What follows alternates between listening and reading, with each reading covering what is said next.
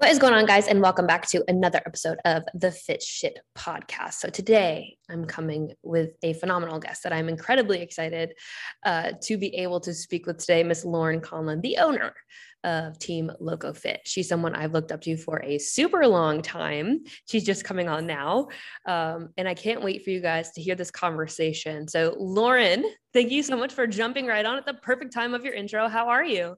You're so welcome. I was like, oh my gosh, did I just nail this? Like You this really intro was like a pre-record, but like I'm here. So we're just gonna go with it. It was literally perfect timing. I was like, I'm going to start the intro so that we just roll right into it. So I'm excited to have you, but please introduce yourself for everybody who may not know you, though most of my followers already do, and give them a little bit of your background on what you do now and what got you into health and fitness initially. Yeah. Well, first of all, thank you for having me on. Super excited for this. Love podcasts. So I got into this because growing up, I had an eating disorder, and then I became exposed to RD and psychiatrists, the whole deal, right? Got into that and then found weightlifting, really liked it. And, it just kind of progressed from there, went to a bodybuilding show, and then kind of like everything took off. So I started my undergrad actually in dietetics, switched to exercise science, and then started coaching actually in my undergrad. And things evolved from there. After I finished my master's, I took coaching full time with Team Loco Fit, and it was just me for many years. And then in 2018, started bringing on coaches. And since then, we now have a great team of 3 coaches and myself. And I would say that we have, clearly adjusted methods over time, thankfully. But I would say really what we're navigating more towards now is just really focusing on not just, of course, like what we're doing as far as like macros and training and all that, but really the mindset and the behaviors and the habits that need to switch for long-term success. And this is what I started looking into with my research project. And it really, after that, I just kind of dove more into a deeper understanding of that.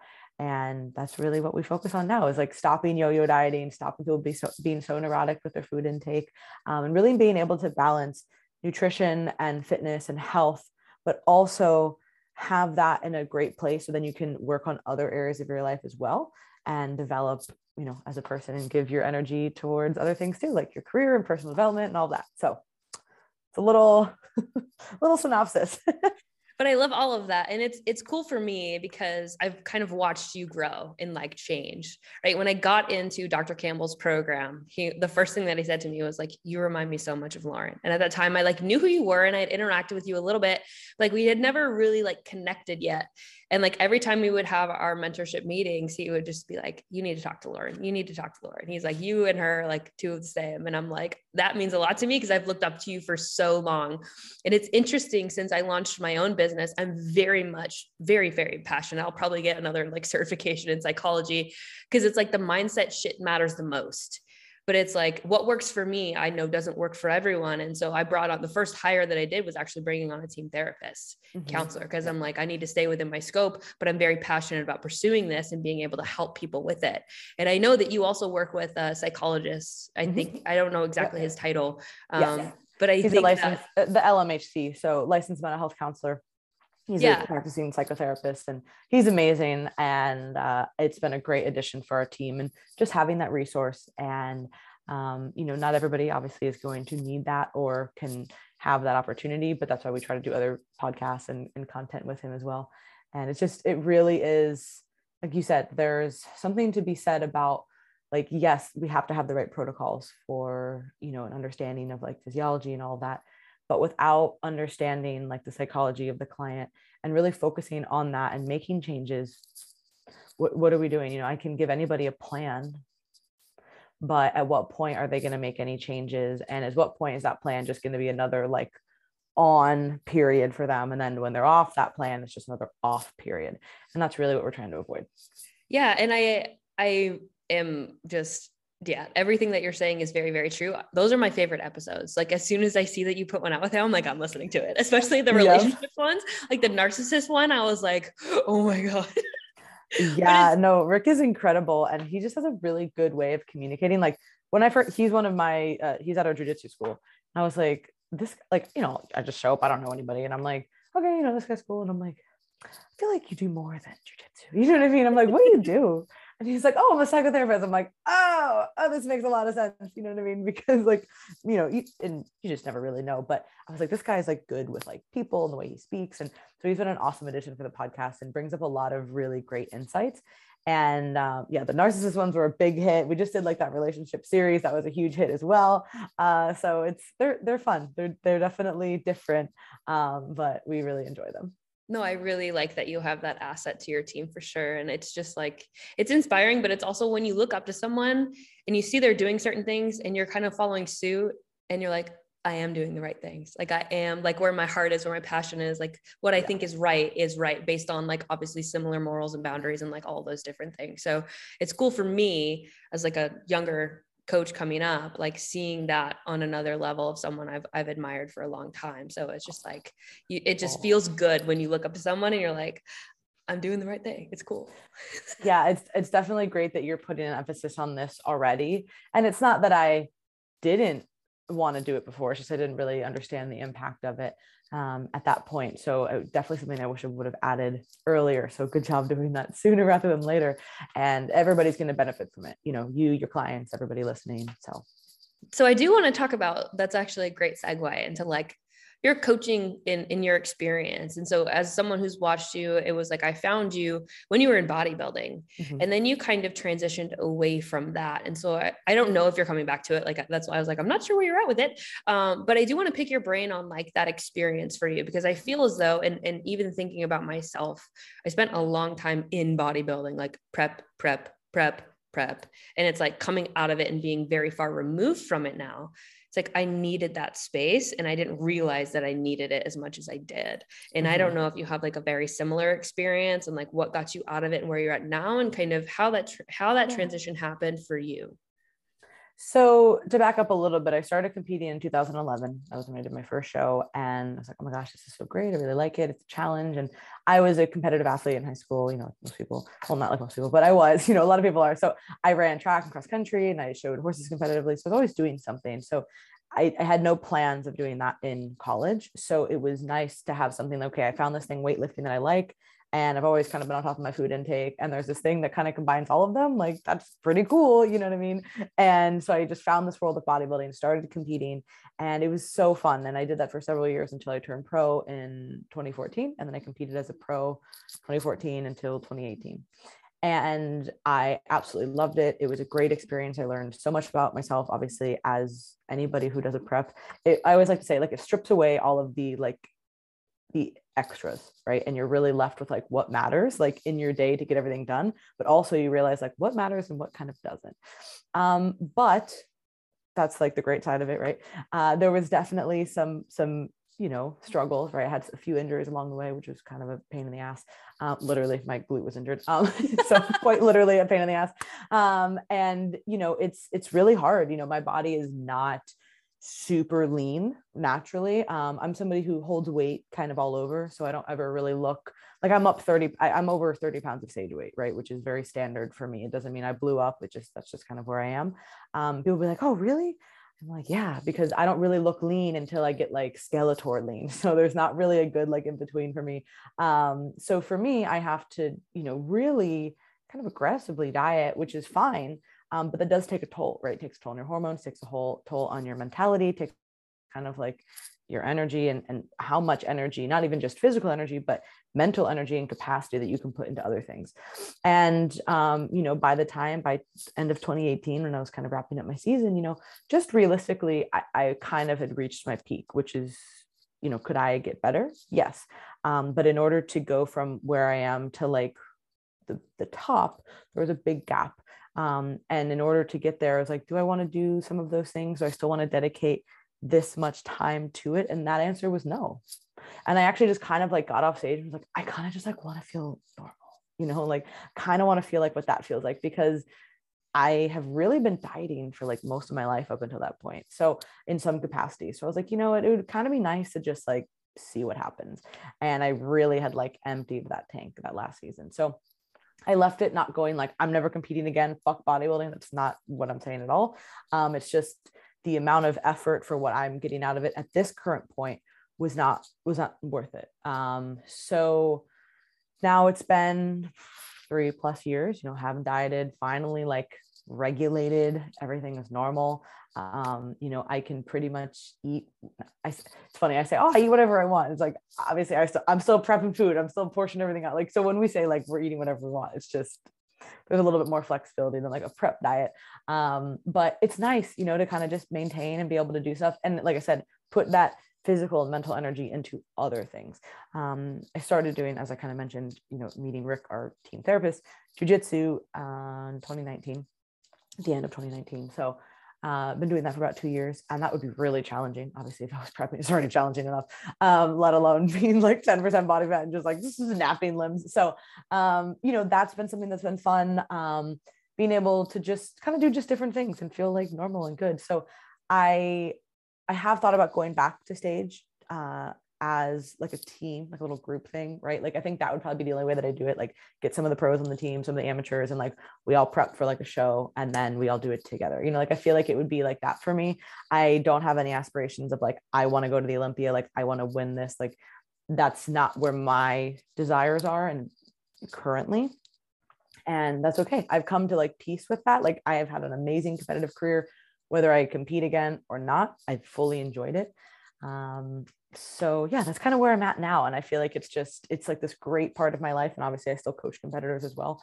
And I still love that whole world, but I wanted other things. And the amount that, like, it is a full investment of like time and energy and, your body stability. And for everybody, it's different, right? Like, I have some clients who prep, and not saying that it's easy, right? But there's some people who just, based on how much they need to lose and kind of how far they get from that settling point, kind of chilling, for me, it's not how it goes, and because of my lifestyle now, I would need to gain more muscle before I dieted again, so it's kind of like, right now we're good. We're just enjoying other stuff and putting my energy into other business ventures. So that's where I'm at, but not a really good answer.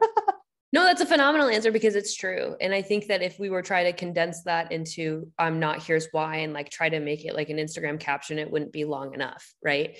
And in the same like alternative side for me is like, I still love the sport so much because it did a lot for me. Mm-hmm. Right. I don't have any like, I hate it, it ruined me. Like, no, I could have done it better. I could have, knowing what I know now, like I would have chosen to do it differently. But at the same time, it's given me a lot of perspective and made me a better coach, because it's like, I know where the boundary is, and like, I need to abide by what I believe is correct, even if that means it's a longer prep, even if that means we change the show, even if that means I have to be honest about where we're at and what it's going to require for you to get there. Like, all of those things, I feel as though I'm one of those like really hard-headed people that's like, if you tell me to do it, I will run myself into the ground, which has gotten me very far, but also been very detrimental to my own situations and like health. But following you, and one thing I love about you being you is, I remember looking back, you made posts a couple of years ago when there was this whole like, oh, responsible dieting and like nobody has to get aggressive to get shredded. And you started sharing like real client stories. You're like, this is my client. This is how low her calories got. This is how high her cardio got. This is the transformation. And that is required for most people. Right. And again, like talking about natural versus not natural and like really sharing those. And I was like, okay, thank God somebody is saying this, because at the same time, it's like, it makes you feel like, well, if you are doing more than an hour of cardio for a client 6 times a week, like then you're doing crazy things. Or if their carbs do get under 100 grams, you're like a terrible coach. And I'm like, well, no, it's context dependent and like push pull phases. But like, you just have people, again, marketing on social media drives me nuts. I'm like, cause it's not real. No, this is, well, I mean, there's a lot of problems with social media, but one of the issues is that people will share, let's say a perfect example, somebody's peaking a client, right? And that client happens to be very lean with good amount of muscle mass and also tolerates carbs pretty well. So they're able to eat a lot of carbs going into the show, right?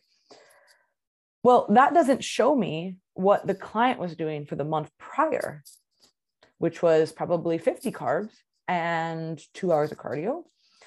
And then, you get to pull back the week of the show, but like, that's not necessarily how you got there. Right.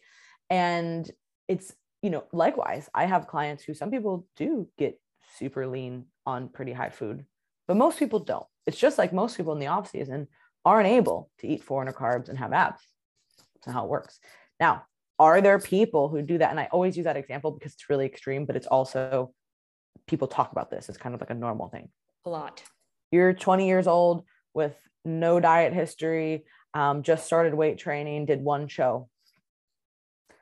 Client is 40 years old, started weight training maybe 5 years ago max, has been off and on dieting for most of their life. They go, why can't I have this? Well, these are completely different bodies, and just everything is so different. And also just genetically, there are going to be some people who are going to be able to tolerate a lot of food on the way up. There are some people who are going to be able to tolerate a lot of food while they're dieting. There are some people who gain muscle pretty easily without a lot of body fat, but they are pretty extreme. That is an outlier through and through, right? And they exist, and they're obviously great to work with, right? Like, look at my client. But that is not speaking to most people. And what ends up happening is that, I don't really care what somebody chooses to share. But what I don't like is when, like you said, people start shaming other coaches. If you're doing this, you're a bad coach. And it's funny, like when I did my research project, like that's actually why I did my research project, because it was like, all right, this was 2014 when we had this idea. I'm coming into this whole world like, all right, IFYM, like if you do like meal plans, like you suck, like all this, like that was like the narrative in 2014, right? Like on Instagram between 2013 and 2015, if you weren't tracking macros, you were an idiot, right? If you weren't doing HIIT and you were walking on the treadmill, you're a bro, right? Like that was the whole narrative. And that's because it was being pushed. There had been one thing pushed for so long and it was kind of getting pushed the other way. Well, that's the same thing with bodybuilding prep. Are there certainly coaches who bring their clients calories entirely too low and do entirely too much cardio? Yes.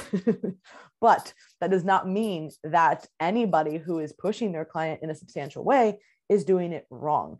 And I have yet to meet more than a handful of clients that I work with at a time, just probability speaking, that you're able to do that, right? Like, especially female clients, especially natural female clients, are not going to be able to get lean without being in a pretty large deficit. You know what I mean? Like, it's not normal to be 10% body fat. Like, it's like, you know what I mean? Like, and muscular, like, right. Like, it's just not a normal thing. So we can't expect to have a not normal body, right? Or an extreme body. We'll not use the word normal, an extreme body, and not do something that's extreme. Now, do we need to do that for the whole prep? No, but there are going to be times where we're pushing, and that shouldn't be something that we are, fighting against. Now, are you on a meal plan with 10 grams of fat for 6 months? Yeah, that's a fucking problem, right? Like that's a problem, which is why those coaches were calling out people. But at the same time, that doesn't mean that we don't diet, right? Like there has to be some kind of middle ground here, and there has to be context, and there has to be nuance, like everything that's fucking lost on social media, obviously. So most women are not going to be able to get lean unless we're pushing a little bit, and that's what you sign up for when you do a bodybuilding show. If you don't want to do that, then don't do that. Like, that's also okay. Like, there is always a risk with everything, and people need to understand that doing a bodybuilding show and getting that lean, there are risks that are imposed, and you have to be aware of that. And if you're not ready to get pretty aggressive, it's not going to be a good time physiologically, and to go back to our first point, psychologically. And I love that you hit on that point, right? Because a lot of people, I think, get lost in like the physical adaptations which occur. I think people neglect the psychological adaptations that also occur, right? And all the things that you can't really control or understand about what's going on, and then you feel out of body. Well, in some element you actually are. And so as someone who's gotten more and more into that, can you break down some of the things that you notice the most, or things that you walk clients through when they're going through that adaptive process psychologically? Yeah, well, I would say first, just having an understanding of, and this is kind of like pre-prep, right? Like, is somebody saying like, hey, I want to do this prep because I don't like how I look, or like I'm really unhappy here, or whatever, right? And I've had kind of a rough off season. And listen, there's been times where I've got to pull a client out of a rough spot, right? And so that's why there's always context here. So sometimes it's like, all right, this might not be the best situation, but it's going to be better than what we're doing, so got to win there. But in general, right, if somebody's like complaining all the time about how they look, oh, I just want to do a prep. Prepping is not going to solve your body image issues, nor should it be a way to get lean. We can diet for other reasons, you know what I mean? But using this like external goal is going to be kind of dicey. So that's number one. That's like even pre-prep, kind of like, what are the intentions going into this? Are you doing this show? Also, you know, how hard am I going to push someone? Is this like your first show and you just want to see what it's like?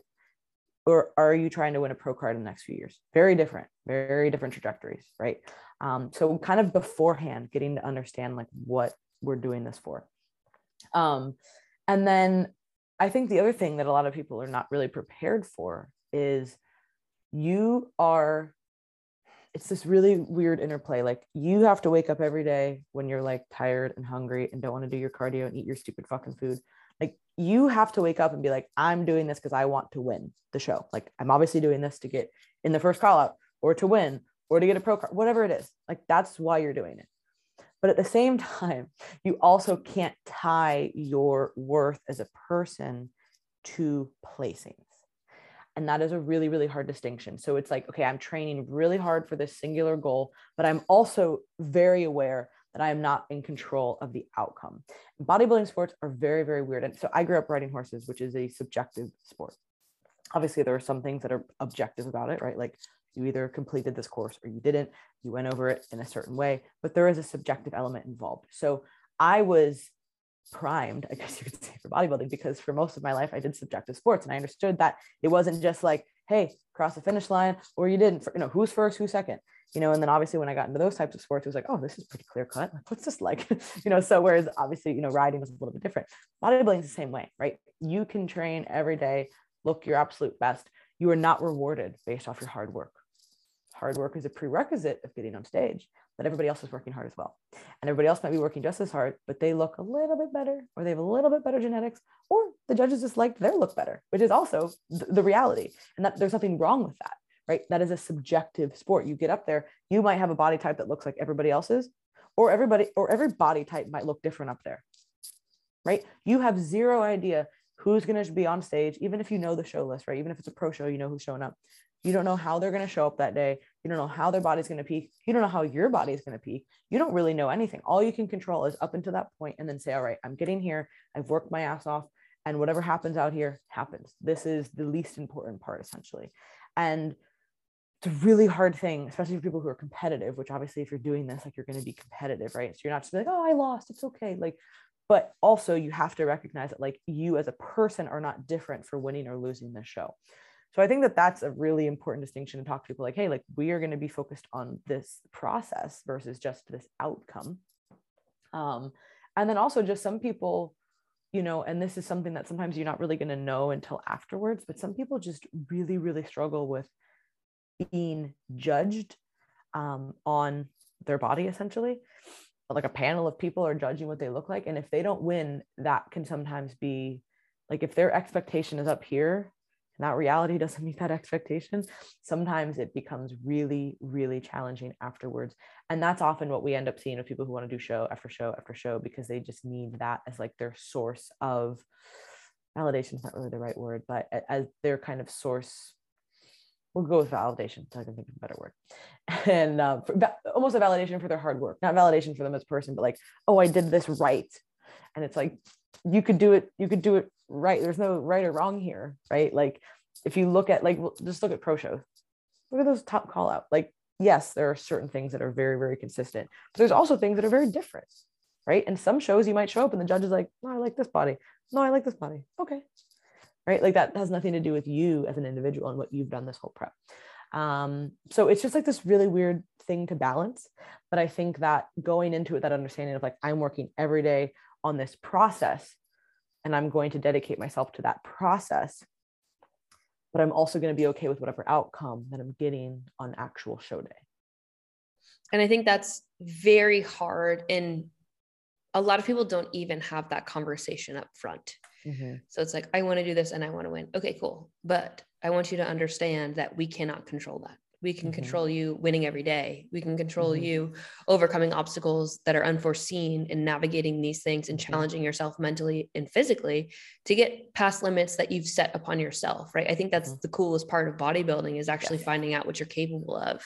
And when you can look at it that way versus I'm going to be first call out, I'm going to win my pro card. And if I don't, then I'm a mess. And I engage in self-sabotaging behaviors. I diminish my own value. And then I get to a very low point. Nope, it's time to jump back into prep. Yeah. right? And so it's understanding that they are not one and the same, and there are better ways to go about it. Also walking away from a season, knowing that like there are so many more important things to regulate post contest than planning for your next show because you didn't perform the way that you wanted to. And we can totally dive into like internal health. I do know that you look at that and like you've kind of gotten your education to be able to advocate for clients when reviewing their lab work and looking at their doctors. And so can you overview, if you feel comfortable, some of the things that you really pay attention to internalize as far as physiological health before going into a dieting phase? Yeah. So obviously for female clients, we're going to want to see if, you know, their cycle is regulated. Now, not everybody has a regular cycle, and that may or may not be due to bodybuilding, right? They could have come to me and said, hey, for X amount of years, I've had this. And that's going to be a pretty tough case. And that's going to be something that's most likely going to be handled, you know, by a doctor, et cetera. But one of the things that's just really common is obviously losing your cycle after a show. So if somebody had a normal cycle and then they lost it because of competing, okay, have we established that it has gotten back yet before we dive back into another prep? And this is something that took a long time for me to learn. And, you know, everybody talks about energy availability just being this kind of like almost like a CCO situation, right? Like, okay, like how much food are you eating? How much cardio are you doing? Like, that's it, right? If we regulate that, it's good to go. And yes, but so the one thing that I've seen over and over again is a client after a show. This is why afterwards is so important. After a show, let's say they just really can't get a handle on their food, right? And they engage in what's pretty typical, which would be a few low days and then a high day or two, back down, low, high, low, really low. Okay, back up, right? So it's very up and down. It's very inconsistent. That is still, we'll regard that as stressful for your body. And what ends up happening at that place is your body is primed to preferentially gain fat after, you know, a deficit, and look, what it's just a normal metabolic adaptation. But so now you're gaining back body fat because you're binging, right? Even though you're restricting on these other days. So now you've gained back body fat, but you're really not in a great place still from an energy availability perspective because you're having these really low days coupled with these very high days. And I've just found that to be really stressful on people's bodies. And then they're like, wait, I've gained all this weight back. Why don't I have a period? And I'm like, well, there's all this other stuff going on. You know what I mean? And that obviously, not only from a like physiological perspective, is that stressful, psychologically, obviously going through those cycles of ups and downs on a daily basis is very stressful as well. And then that kicks into like, oh, well, I'm a failure. And then I had all this food guilt and then this and then that. So it all kind of compounds on each other. And I don't really have any data to point to that. But I've just seen that is what happens over and over again. And that is even what happens, I would say, honestly, like clients who have a really poor stress perception, in my experience as a coach, anecdotally, typically are some of the people who will lose their cycle faster, even if they're not contest lean. So it's not always just based on body fat, because there's plenty of clients who do contests who still have a cycle, and others who are lifestyle clients who still have a decent amount of body fat who lose their cycle. So part of that is genetics, right? How far are we from your settling point for you as an individual, right? If you're already somebody who's fairly lean, it's not really that big of an issue. But for some people, they, still have what we would consider a lot of body fat, and they've already lost their cycle. Like, now that's obviously shifting away from their settling point, right? And coupled with potentially like this just dysregulated stress cycle, which is very common, of course, in women. So I would say that it can kind of be like this perfect storm. So you said, okay, what to do before a prep? Want to make sure that if somebody's lost their cycle, we've gotten it back. That will be ideal. Again, have I prepped a client before that has happened? Certainly. If it's like, hey, you were competitive last season, we got to get back on stage. If that's your goal, all right, we got to push. So not saying that it's always perfect, right? And that's kind of that trade-off that you make. As an athlete, you always make trade-offs. So am I doing this because I want to just compete and have fun? Am I doing this because I want to win a pro card? And if that is important to you, which I'm not judging if that is important or not important to you, here's what we do. Here's option A. Here's option B. You pick. This is not on me, right? Like this is your decision. And I want to guide you in the best way possible. Obviously there's certain times where I'm like, hard no. But sometimes, like I said, both of us have made executive decisions as an athlete to say, I want to do this. And ultimately I'm still pleased, even though even though there were certain things that I'm like, man, look back, like that probably wasn't ideal. I'm still happy that I made those choices, right? Because they've gotten me here, and it was always a learning experience. So can't say I regret it necessarily. But what that is one thing for sure. Just in general, getting labs is something that, I feel comfortable looking at certain labs. I'm not going to say, like, I can be like, hey, this is a little off, this is a little low, this is here. If it is definitely outside of something that's easy to regulate, with a few either like dietary changes or lifestyle changes or supplement changes, then that's when I'm going to say, okay, let's bring maybe somebody else in. So I always talk about using Life Extension, because you can buy your blood work from them. They also have a team of people that are great that you can speak with. Win-win, right? Especially as a coach who I can help in this area. Hey, here's kind of what I would talk to them about. Here's what I'm seeing, but also let's get a second opinion here. And then if it's outside of their scope, okay, let's go to a specialist, et cetera, right? So I just like to see that if possible. Not everybody's gonna be able to afford blood work. It is expensive, right? That ideally would like somebody to be in a healthy place there, and just kind of regulated in general. Somebody who's able to like digest their food, they're able to like sleep, they're able to train and not feel totally shot out. They're consuming a normal amount of caffeine. Again, that kind of varies too from person to person, but are you slamming 1,000 mgs of caffeine every day because you can't stay awake and you can't work out? Okay, that's indicative of something else that's going on, right? That could be sleep issue, stress issue, still too lean, not in a good place to prep, adrenals fucking just shot out, right? Like, so there's going to be a lot of things here. But those would be a few markers. Just like I want to see, okay, somebody's system just like regulated, and we're not seeing a lot of big scale fluctuations week to week. Now, again, some people fluctuate a lot more than others, but a good marker of your body being able to have some resiliency and adaptability is like, we're seeing kind of just plus or minus a little bit here and there. Not like, oh, I had one meal that was out and I fucking jumped up 7 pounds. You're like, whoa, like, and if that's not normal for that person, right? There's some people, especially on their cycle, I have clients who will fluctuate a lot of weight, but on average, most people up and down a few pounds here and there, like that's normal. But if we're seeing these big drastic changes, like, and anytime you do something that's a little bit different, your body just like kind of freaks out. Probably not a good time for us to go into prep. Like, let's either look a little bit deeper, or maybe you just need more time to not be dieting.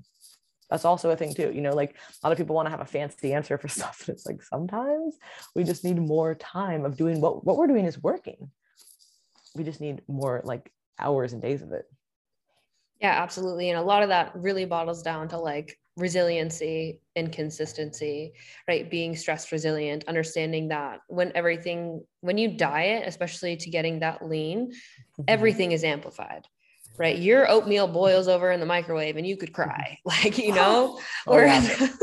when you're psychologically and physiologically stable, you're like, oh, fuck, that sucks. But like, you make another one and let it go. Whereas like, I've literally like gotten so mad, like ridiculously upset over. Yeah, you're like, this is embarrassing that I was so upset. Yeah.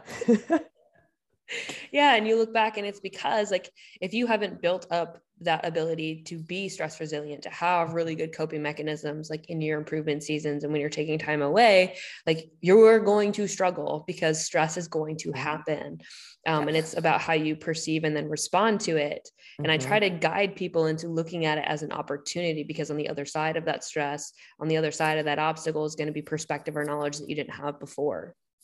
So I always try to listen, I'm a big planner. I obviously love planning. I think a lot of people who get into this are planners, right? Most of our clients want to plan, right?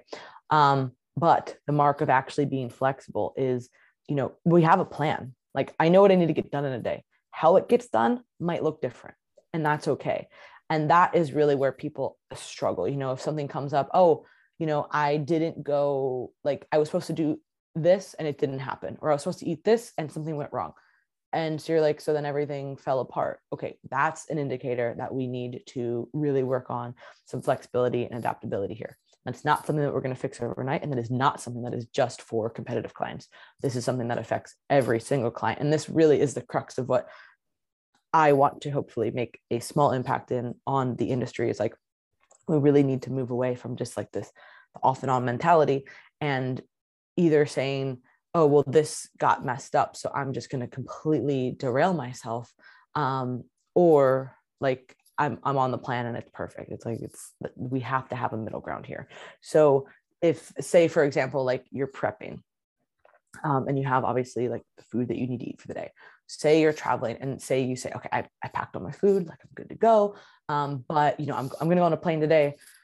Got my meals, I'm ready. Well, your prep brain, it's an early flight, you forget to pack your ice packs, right? You have nothing to keep your food cold and your food spoils, or you get food, whatever. Like, I'm just using a stupid example. The food that you had is no longer there, and for some reason. Okay, well, what are we going to do? We're just going to say, fuck my prep. I'm going to eat the airport snacks. I'm going to go to this restaurant and just house everything. Or I'm just going to have a legit breakdown and be like, oh my God, what do I eat? I just can't eat anything at all. None of those are the right answers, right? Either overeating because we don't have our food now, or undereating and overly stressing is not going to help either.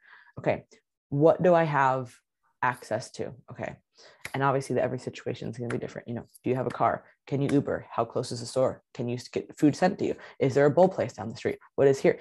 There's so many options, especially if we're talking about people in the US, outside of obviously some very small areas.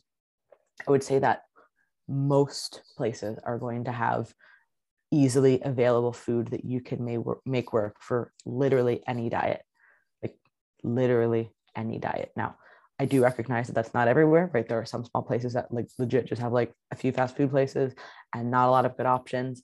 But hey, there might be a store. Hey, can you take an Uber to go to the grocery store and then get this? Is that ideal? Obviously not, right? But what is the alternative? Like KFC?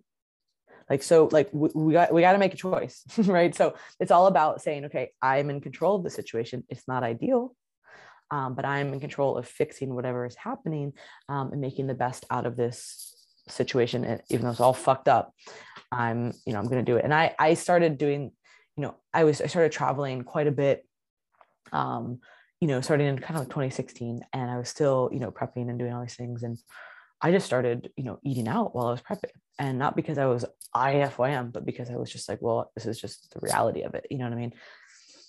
And it's honestly the easiest thing in the world. Like it is so easy. People are like, oh my gosh, how do you eat out when you're prepping? I choose foods that are going to fit my plan, which is usually a lean protein and some kind of vegetable. And that's like, like you can literally eat fish, steak, chicken, veggies, almost anywhere. Now, I get it, not everywhere, but like you can make that work. And it really is super simple. It's just about recognizing that, okay, I am in control of this situation. I'm in control of what I'm eating and what I'm not eating. And there were plenty of times where I was like, this isn't going to be probably the best choice, so I'm going to have an alternative. I'm going to have Icon meal sent. I'm going to bring food with me. I'm going to go to the grocery store, whatever it is. And those are extreme examples. If we're talking about lifestyle clients, you can make something work, you know what I mean? Like almost anywhere, and it can be kind of on track, a little bit off. I have a lot of people who will bring some of their food and then eat the other meals out, and that works out phenomenally. But it's not about saying, hey, I'm going here and everything got messed up, so whatever. Double cheeseburgers and fries every night. You're like, that was the total opposite of what we were doing. And I'm not against burgers and fries, obviously. But again, in the context of what our goals are right now, we don't have to do that. And that's where I think a lot of people mentally get tripped up, is if something is off, they don't have that flexibility or really that adaptability to be able to make those changes when they need to. Yeah, absolutely. And I always tell people like, and I think you made a post, or maybe it was a podcast about this, right? Like, let's say for whatever reason, you're having a fucking off day and you decide that like in the morning you go to Krispy Kreme and you get 2 donuts, the Glazed, and you're like, oh yeah, that was awesome. And then you're like, in hindsight, you're like, oh fuck, man, I just blew all my macros and I'm done. Like I fucked up. And like at that moment right now, you have 2 different choices, right? You can make an excuse to continue to spiral and not serve yourself. Or you can go, okay, I didn't make the best choice this morning, but I can make a better choice throughout the rest of my day. And I think people forget, like, it's not, oh, well, diet starts tomorrow. Like, no, you still have the power in this moment to make a decision that aligns with your goal, even if you didn't make the best choice shortly beforehand. Everything that you choose to eat and not eat is your choice. And I think that a lot of times we give so much power to food. And I recognize that obviously some people are in a disordered mindset around food, which is why this is a challenge. But this is why we're trying to educate people on this. Like, hey, you are in control. Like this is not something that you are forced to be eating. Even if you're in a situation with like food pushers and you're not controlling like what's being made, you can still control your portion. You're still in charge of that, even if that's not ideal. Still, that's certainly not ideal. But what's not ideal is having a non-ideal like food sources and overeating them, right? So it's like, what can I control here? All right, I'm not cooking anything. I'm not, making this. It's probably not the, swimming and whatever calorie dense like goodness. And that's not really my plan right now. But you know what? This is what I have. So what am I going to do? I'm going to regulate the portion size. It's not perfect, but it's better than being totally off. You can also just say no sometimes, right? Which I think a lot of times people, and there's so many things here, but there's a lot of social pressure around food in particular, and people really, really struggle with either saying no to certain foods or to not even just foods, but like, hey, do you want to go get this? It's like, oh, well, somebody asked, so I have to say yes. It's like, could have said no. They were just going to lunch at the fucking fuck place on the like down the street. It's not even good. You don't even like that place. You really don't even like this place, but you're just going, right? So it's like a shitty chain on like a Wednesday. Like, no, you don't need to go to that. Like it's about making those choices. It's not like saying no at like Thanksgiving dinner to like your favorite side. No, that's a totally different situation. But like the shitty Applebee's on a Wednesday, we got a mediocre ass meal. Like, no, let's maybe not do that. So you can say, no, I don't want to do that. Or, a lot of times people will, if a coworker or a friend or a colleague or whatever, makes comments, right? And it's very uncomfortable. Like they either make comments, oh, hey, why aren't you eating that? Or they're making comments of, oh my God, you're eating so healthy. Or you're like, all of those things can be triggering to people for different reasons, right? Mm-hmm. Somebody saying, hey, you're eating so healthy today could trigger a client to be like, I need to overeat. You're like, why does that doesn't logically make sense. But to that person in that capacity for where their mindset is at, that equates to this, right? Also, the whole, especially when people have lost a lot of weight, especially if they're competitors, and then, you start to eat other foods afterwards. Oh, are you allowed to eat that?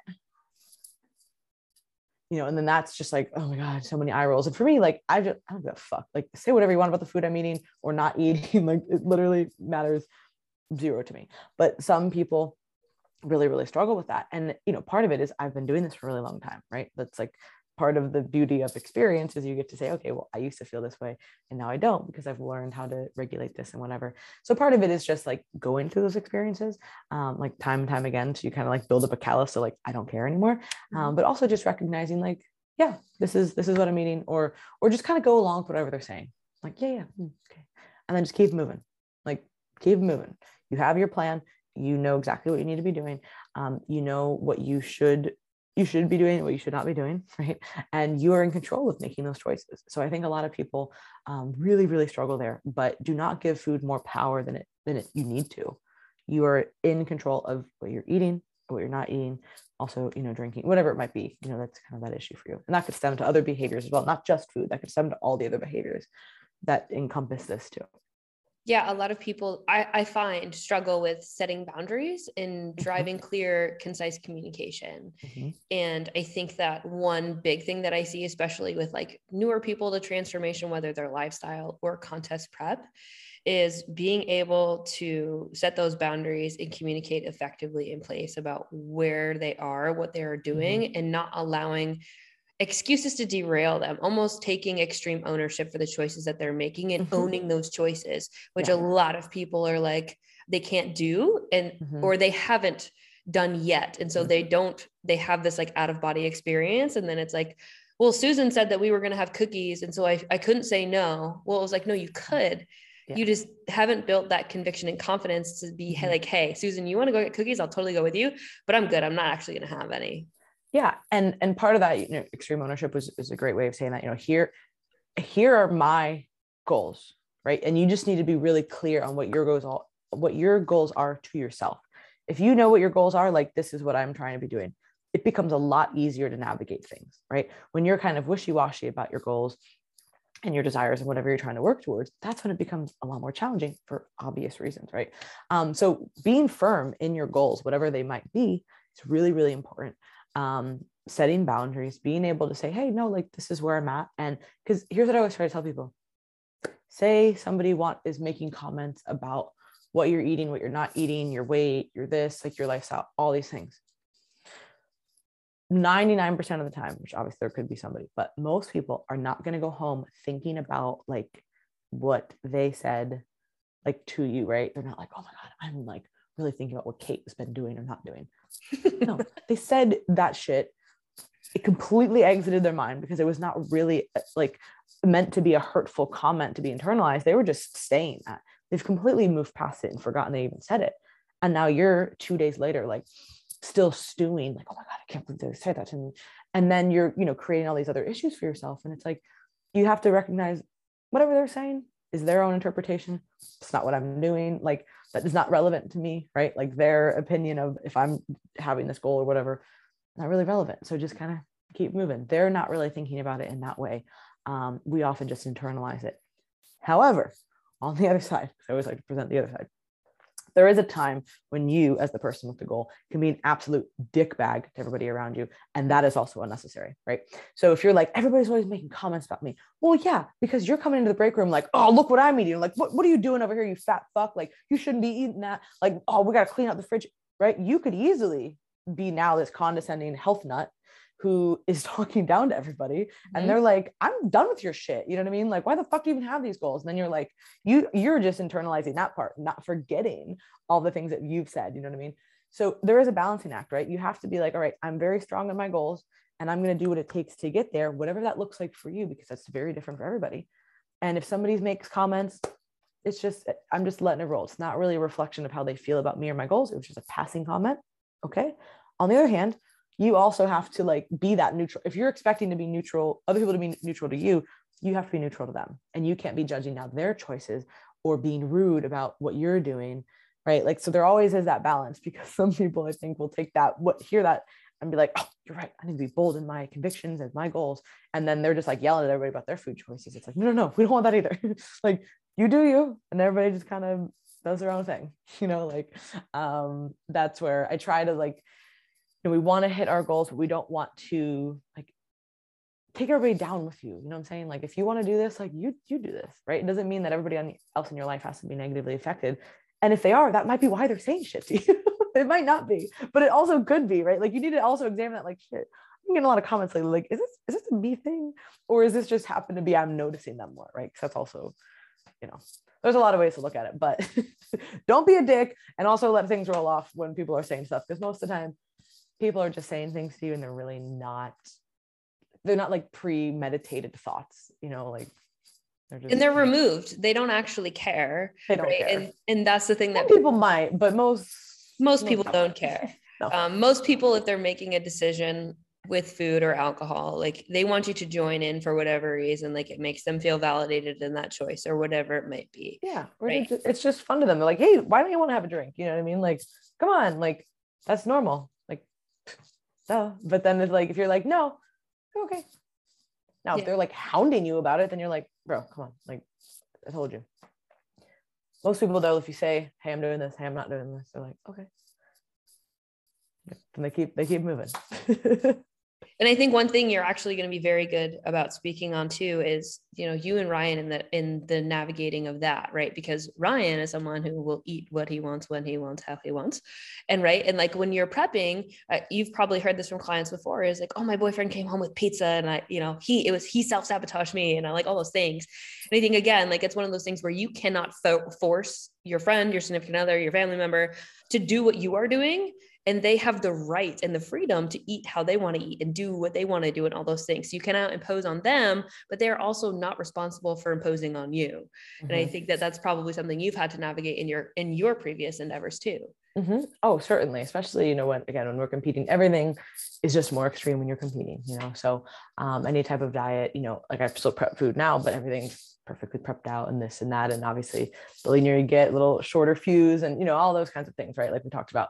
But yeah, you have to recognize like, all right, this food is here. I don't need to ask, my partner or my family, a lot of people obviously have kids, right? Are you going to say to your kids, like, no, I don't want you to have whatever, these snacks because I'm dieting? Like, that's not fair to them, right? Like they didn't ask you to do this. So, whatever situation it might be, roommates, significant other, kids, family members, whatever it is, you have to recognize, all right, I cannot impose these goals on everybody else. I can say, hey, you know, this, this is what might help me out. This is what I'm going to be doing. But ultimately, like, I'm self-sufficient, and obviously, again, depending on the type of relationship that we're talking about here, somebody can help you, you can prep stuff for them. They can prep stuff for you. You can kind of, do things for each other. Of course, like, that's like what a partnership is.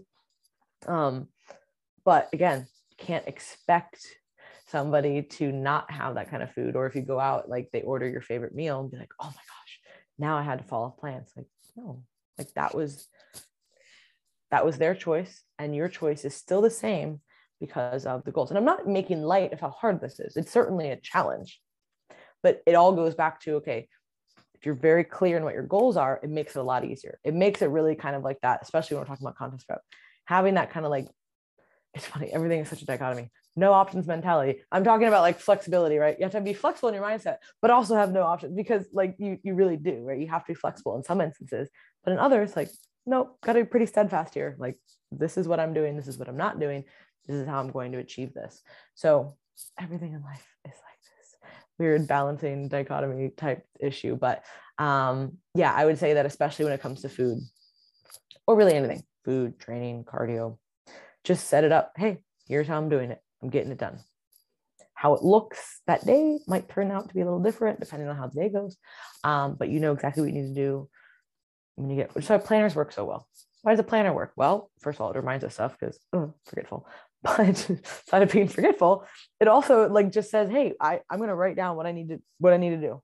There are certain things, non-negotiable times. All right, had this podcast, 12:30 to 1:30. Okay, got a podcast. I have this other call. Okay, have this. Okay, now I'm going to build out the rest of my day around those other non-negotiables. What are the other things I need to do? Here they are. Okay, can I change what times I do them? Yeah, but these need to get done. Okay, I get it done. And if it's better suited for a different day, certainly I can move it, but there's certain things that obviously can't get moved. It's the same thing with training and all that. Like, everything goes back to that. Like, what is your goal? Figure that out. Be very crystal clear with that. Know what you're aiming at.